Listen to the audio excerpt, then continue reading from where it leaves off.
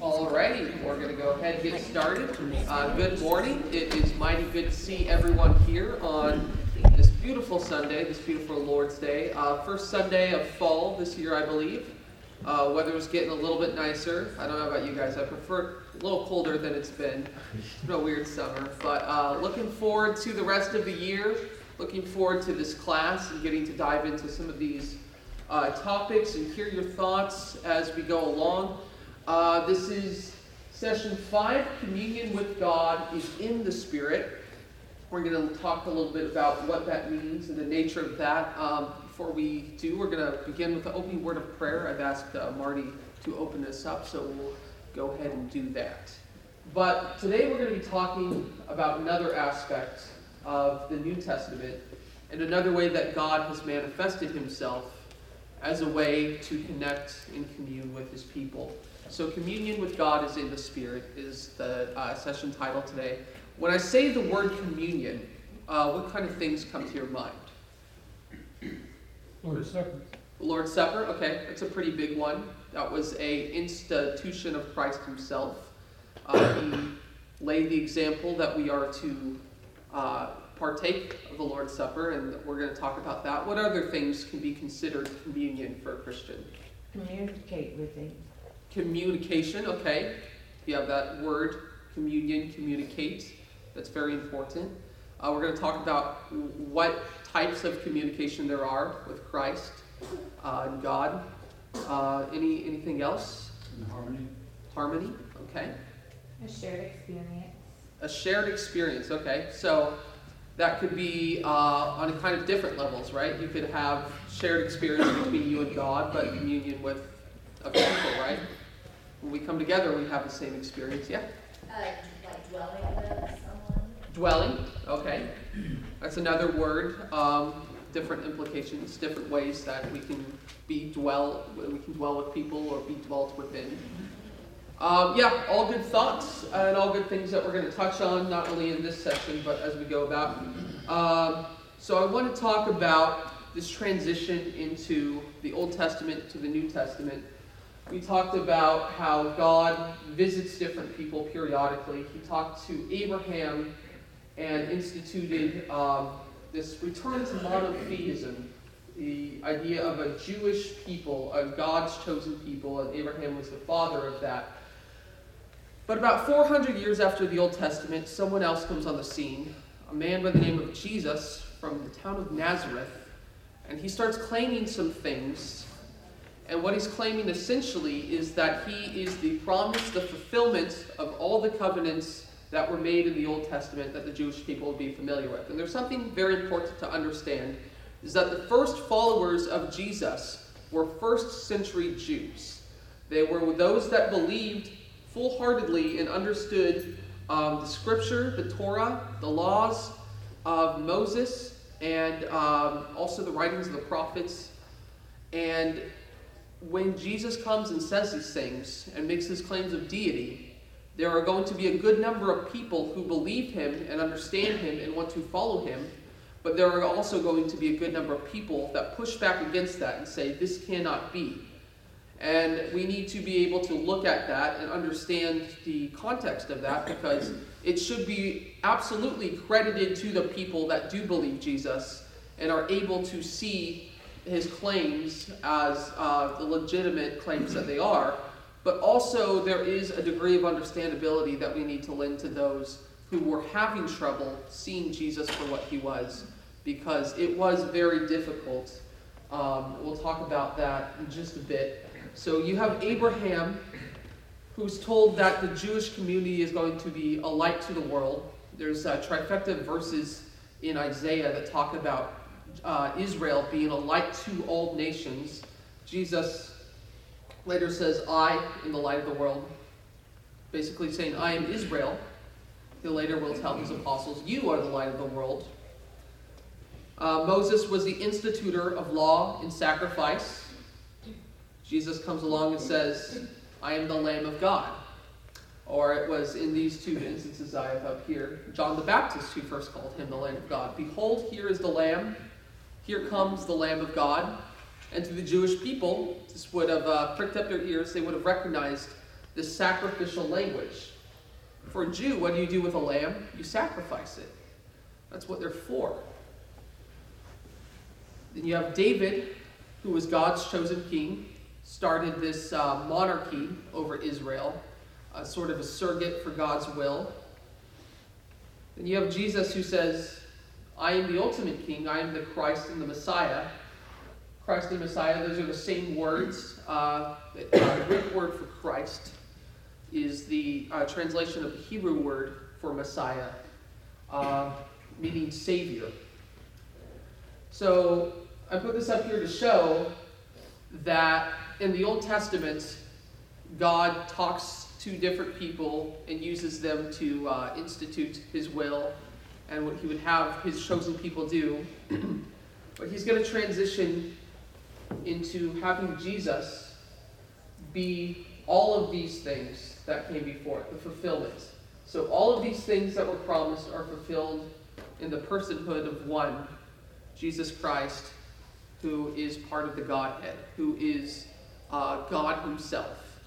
And the point I want to make here is that the Old Testament, God slowly gives people ways to understand him, but now he's going to give himself a way to understand us. And when we have Jesus and we look at his example and the way that he would have us commune with God, it really, really opens up the intent of what we're talking about, communion, how he would have us do that. Any thoughts or questions thus far? All right, we're going to go ahead and get into some of the text today. This is an account of Jesus talking to the Samaritan woman at the well. Very well-known accounts. Very beautiful story.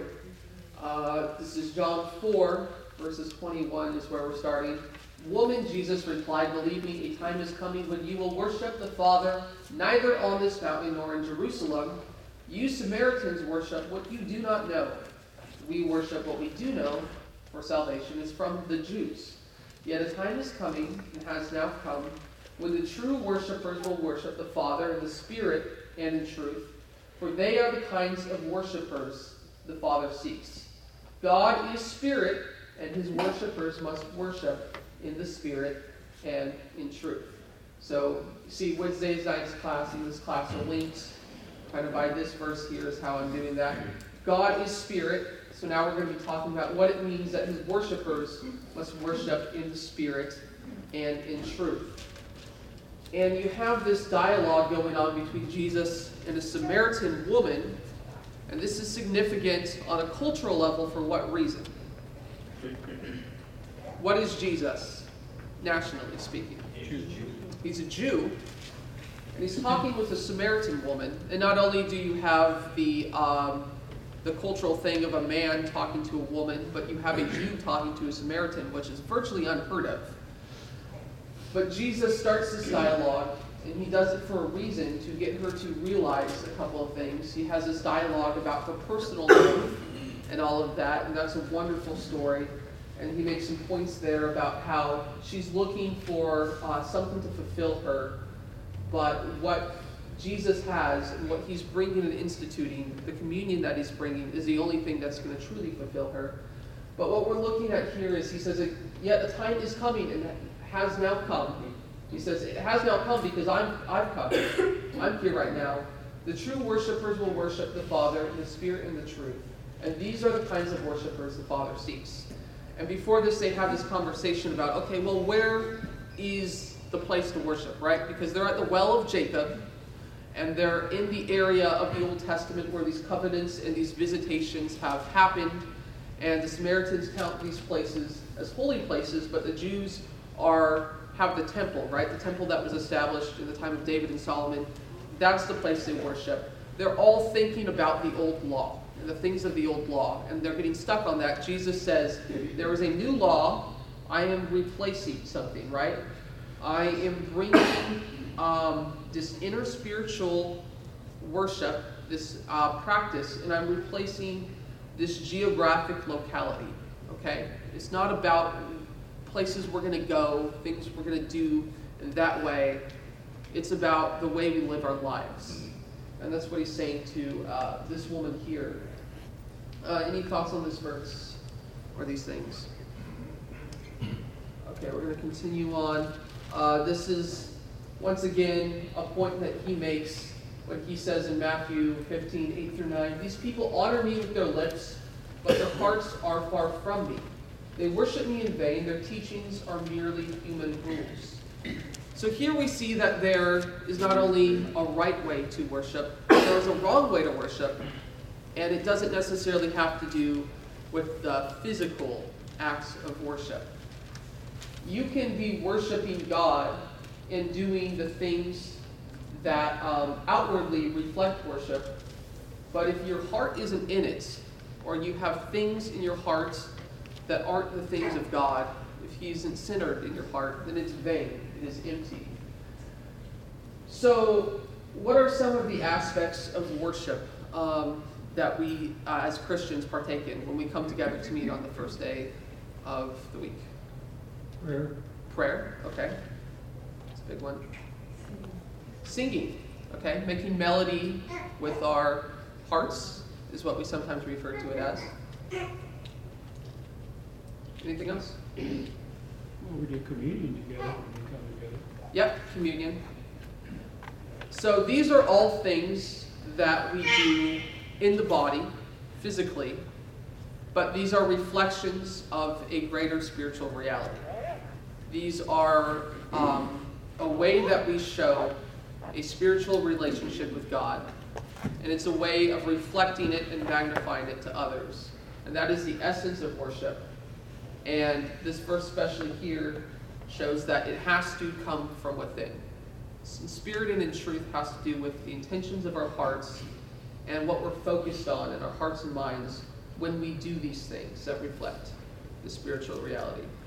Paul writes in Romans, "Therefore I urge you, brothers and sisters, in view of God's mercy, to offer your bodies as a living sacrifice, holy and pleasing to God. This is your true and to the mind of God," or this idea that you're going to experience this revelation.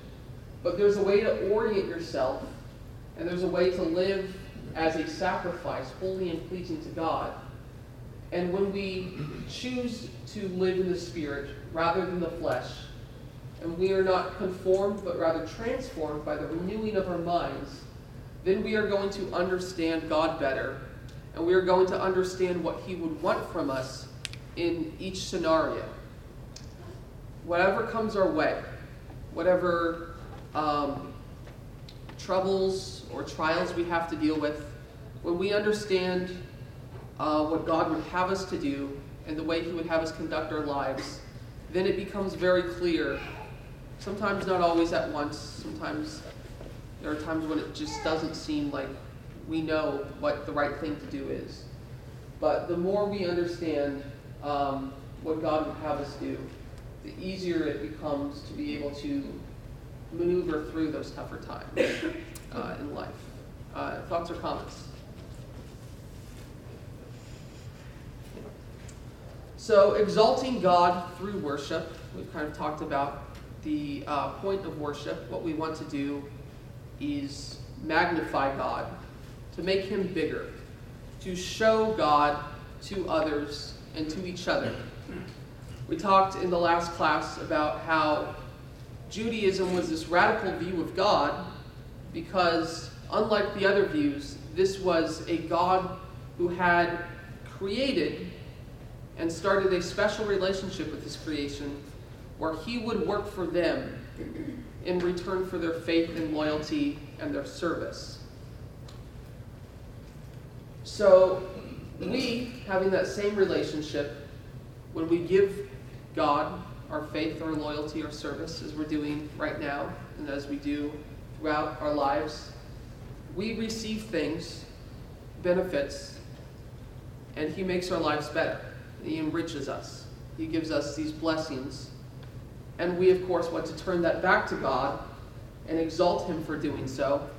And that's sort of what we're going to talk about now, is how does worship help us exalt God? How does it continue this process of this communion, God working for us working for God, the cyclical nature here. This was Paul's main focus and goal in life and also in death. We're going to look at some of the verses where he says as much, but we know that Paul was a man who lived a life very contrary to the one that he would live in Christ.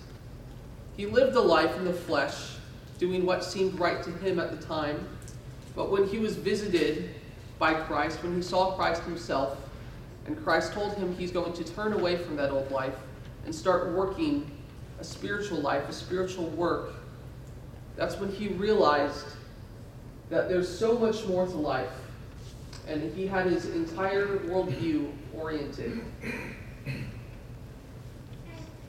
In Philippians 1:20-21, he writes, "I eagerly expect and hope that I will in no way be ashamed, but will have sufficient courage, so that now as always Christ will be exalted," some of your translations may read, "magnified in my body, whether by life or by death. For me to live is Christ, and to die is gain." So, something important to notice here is that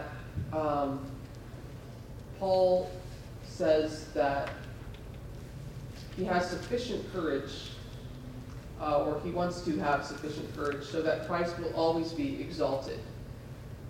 So he goes on to say, in my body, whether by life or by death. So he says the key word body, which is what we have, right? We're talking about the spirit and the flesh. But there's this idea that you can still worship in the spirit, in the body, whether by life or by death. So there's two aspects to that we're going to look at.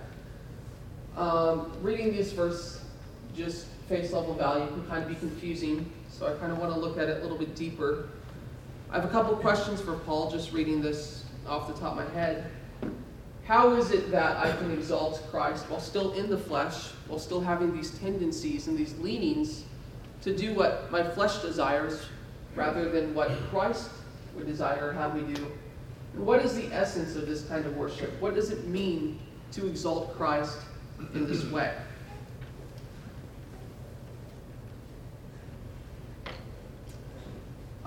Verses 20 and 21, if you look at the juxtaposition of these words here, he says whether by life or by death, right? I think we think of those things as two separate things, right? Life is the beginning of something, death is the end of that something.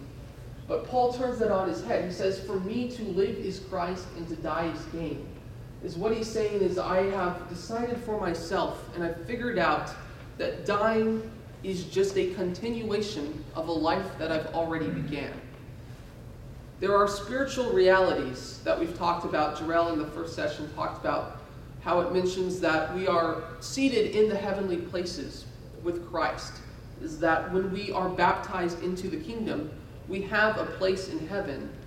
And Paul has come to realize that death is simply a continuation or a more full realization of that reality. Is that it is only going to give him more of the thing that which he desires. If we as Christians say what we want to do most is be with Christ and be more like Christ and have communion with him, yet we fear death, that makes us hypocrites, right? Because death is the thing that's going to do that ultimately. So Paul says, I can live a life in the flesh but by the Spirit by realizing that dying is going to be the best thing that can happen to me. As Christians, that's the same. Dying is the ultimate fulfillment of God's promise to us. And if we keep that in mind, that goal that Paul strove towards, we too can achieve this sense of peace that surpasses all understanding. Any thoughts? Yes, Jarrell. Yeah, I think it's great that you made this connection between the communion that we have with God and this sense of a continuation of life after death. Because I think so many people, if you just watch the popular media or listen to the way people talk just in their ordinary communication, they'll talk about this sense that their life is going to continue after death, but they talk about it in absence of any connection or communion with God.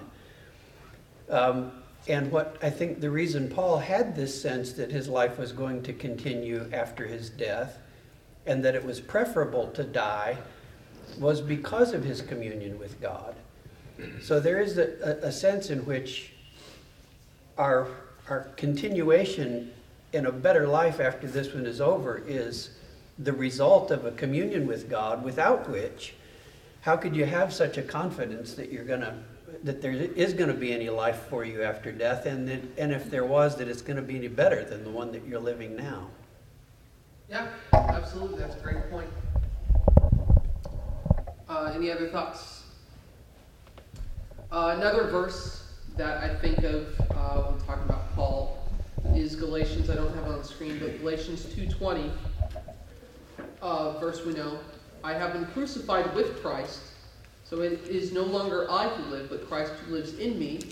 And the life I now live in the flesh, I live by faith in the Son of God, who loved me and gave himself for me. So once again, this idea of dying, not only a physical death, like we were just talking about, but there's a death that takes place here in the body. And technically, it's the death of the body. And that's, of course, the death of the old self in baptism, is that when we come out of the water of baptism, we are new creatures. We have a new life, and that is the life that we are supposed to continue in. And it is not it is not us who are living that life, but Christ living it through us. And a lot of times I think about, the importance that we place on baptism, and we place that importance rightly because it's a very important thing to do as a Christian. It's what brings us into the body of Christ. But I think there's a tendency that we think about the event of our baptism, the day itself, it happening, and sometimes we can lose sight of the fact that what we do is a representation of what it is that we're supposed to do every single day as Christians, is that we're supposed to die every day as Christians. Every day we are supposed to choose to live by the Spirit and live according to God's will and actively deny the things that we want to do in the flesh.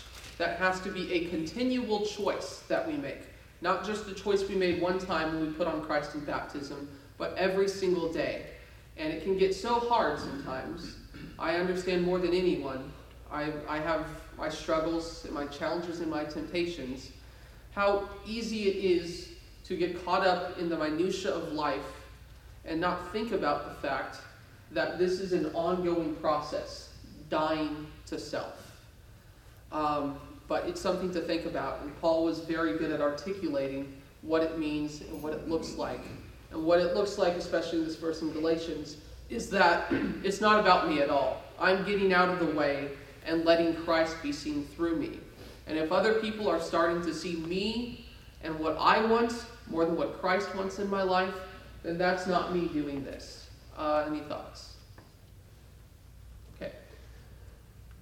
Another verse. We're going to move into another aspect of communion, which is probably the one that we all think about, is the Lord's Supper. We talked a little bit about how communion with Christ is possible through our life and the way we live as Christians. Now we're going to talk a little bit about this institution that he set forth while he was here, and it is commonly referred to as the Lord's Supper.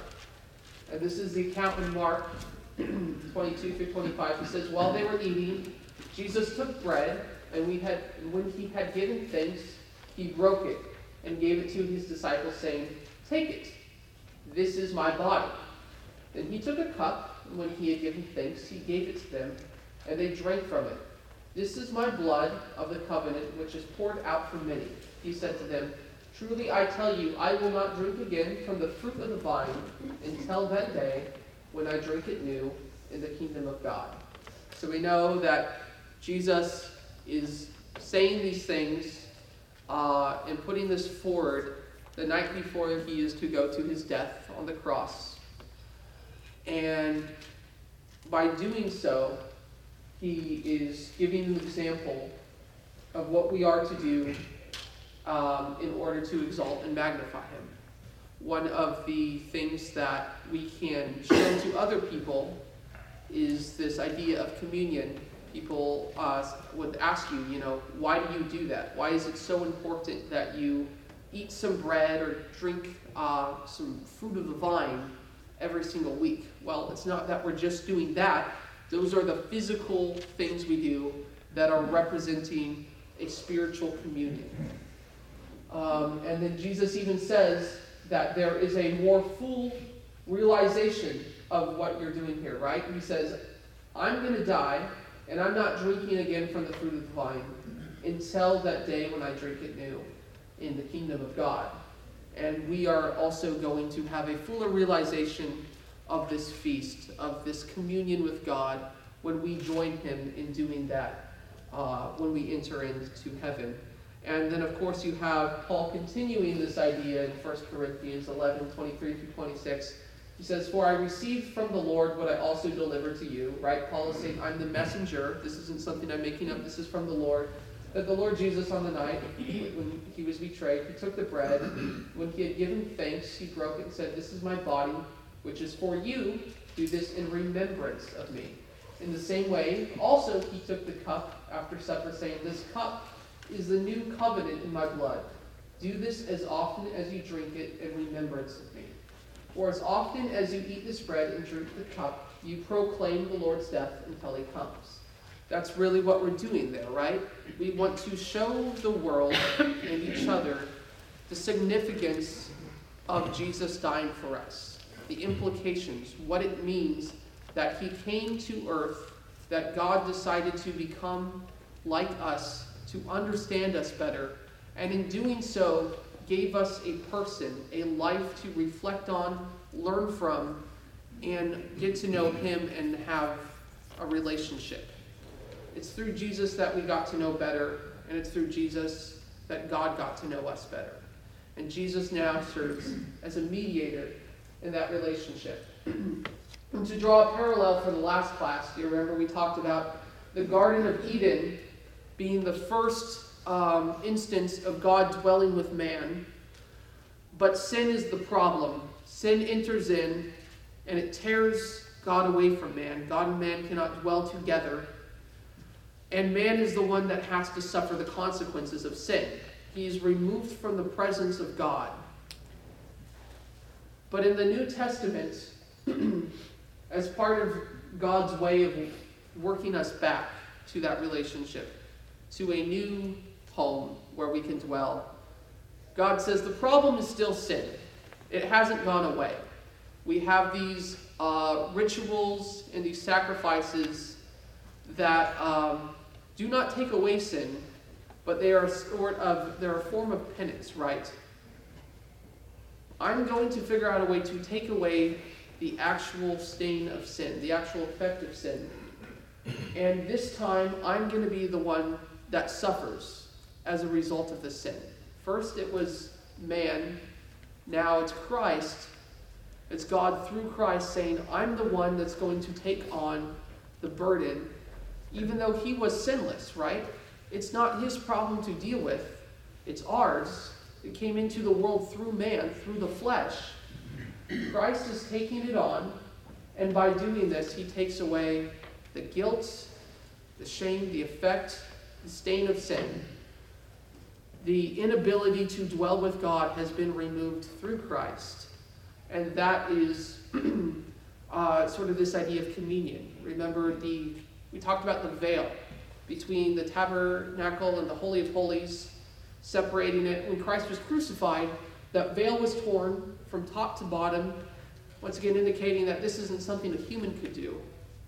This was a divine intervention. This is representative of the fact that there really is no separation, physical or otherwise. We are now in an era where we have access to God. We can have communion with God without any of these rituals or sacrifices that came before it. Thoughts or comments? Okay. So Christ gave himself the apostles, the prophets, the evangelists, the pastors, and the teachers to equip his people for works of service, so that the body of Christ may be built up, until we all reach unity in the faith and in the knowledge of the Son of God, and become more mature, attaining to the whole measure of the fullness of Christ. This is a passage in Ephesians, and it's talking about what Christ did that got us to this point that we have today. We are here worshiping at church. Church is the people, but we have this building that we come together that we're blessed to have, and we have members who serve in these capacities that were instituted by Christ himself. So you kind of have this hierarchy. You have Christ, the head of the church, and he gives the apostles and the prophets, and those give way to evangelists and pastors and teachers that we still use today.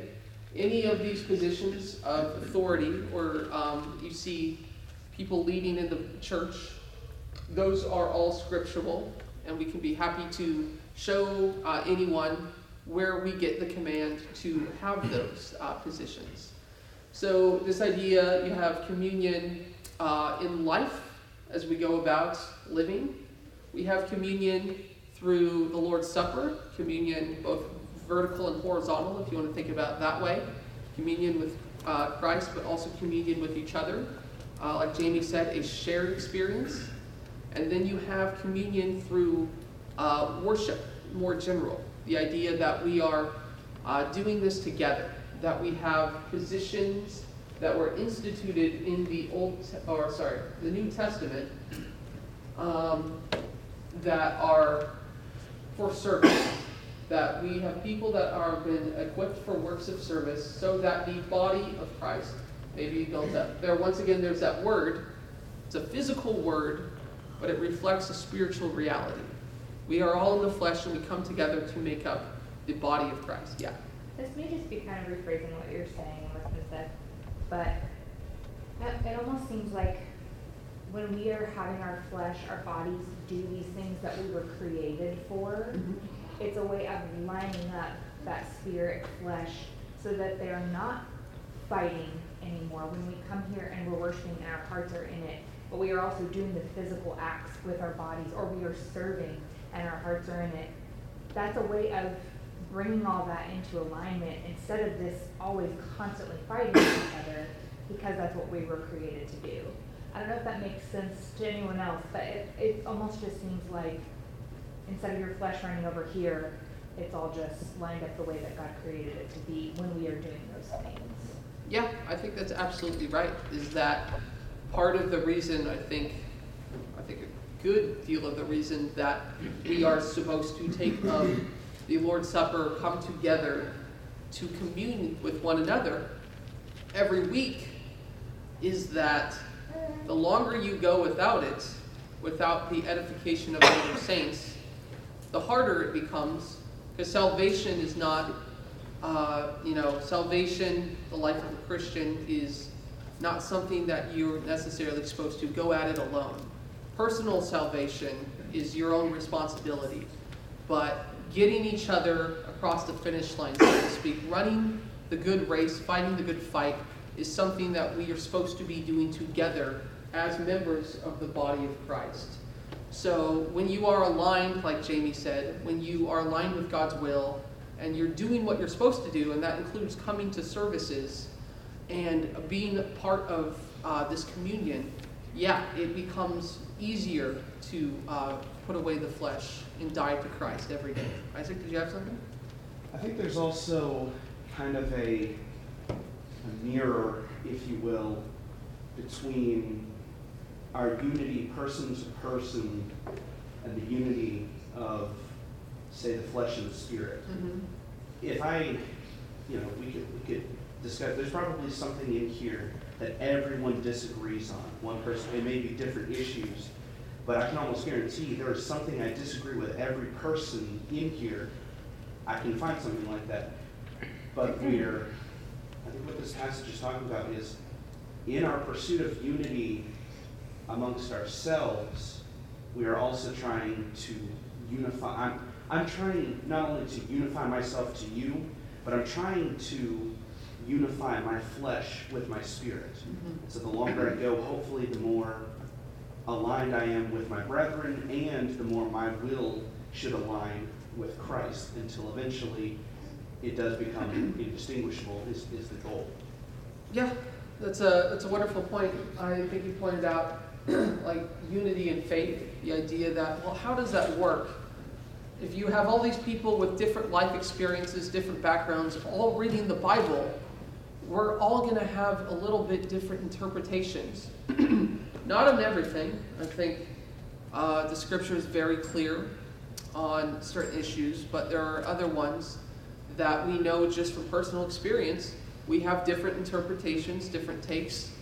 How are we supposed to be unified if you have a congregation of 500, 600 people, all reading the same Bible but seeing different things in different places? Well, this verse also addresses that, is that the church that Christ set up is we have evangelists and pastors and teachers. We have the word pastor. We have elders. Some congregations refer to them as shepherds, that kind of take this idea of unity and really demonstrate it for us. Is their leaders, and the fact that you have people come together, you have, as this congregation is something to consider as we're looking for more elders, is people who are able to have a common goal, is that they want to be unified in the Spirit, and they're going to do that by figuring out a way for the congregation to work together and be able to put aside some of the differences and find a constructive way for worship to happen, for communion with God to be at its most useful, at its most edifying. And we want to be looking for men who are willing to do that, or wanting to help this congregation build each other up more. And that's an exciting pursuit, and I'm glad to be a part of that as we go along here. And like Isaac said, building each other up, edifying each other is the goal. Communion with each other is also in the Spirit. Any other comments, questions? Okay. Another verse I wanted to look at as we wrap up here, talking about the importance of what we do here, the importance of communing on a weekly basis. And let us consider how we may encourage each other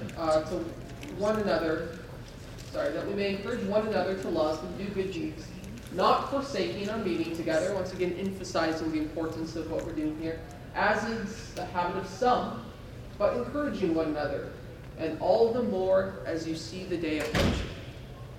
Once again, this idea that we are on a journey together, that this is something that we're supposed to be doing in tandem as one body. Once again, the importance there. So those are some aspects of communion. Those are some ways that we can exalt and magnify Christ in our life. Some examples of what that looks like. And I appreciate your attention today. I appreciate those of you who shared thoughts. If you have any other comments or thoughts, especially afterwards, I would love to hear those as well. So once again, thank you. And you've really made these 2 first sessions for me quite enjoyable. I've enjoyed going through this material with you. So thank you very much.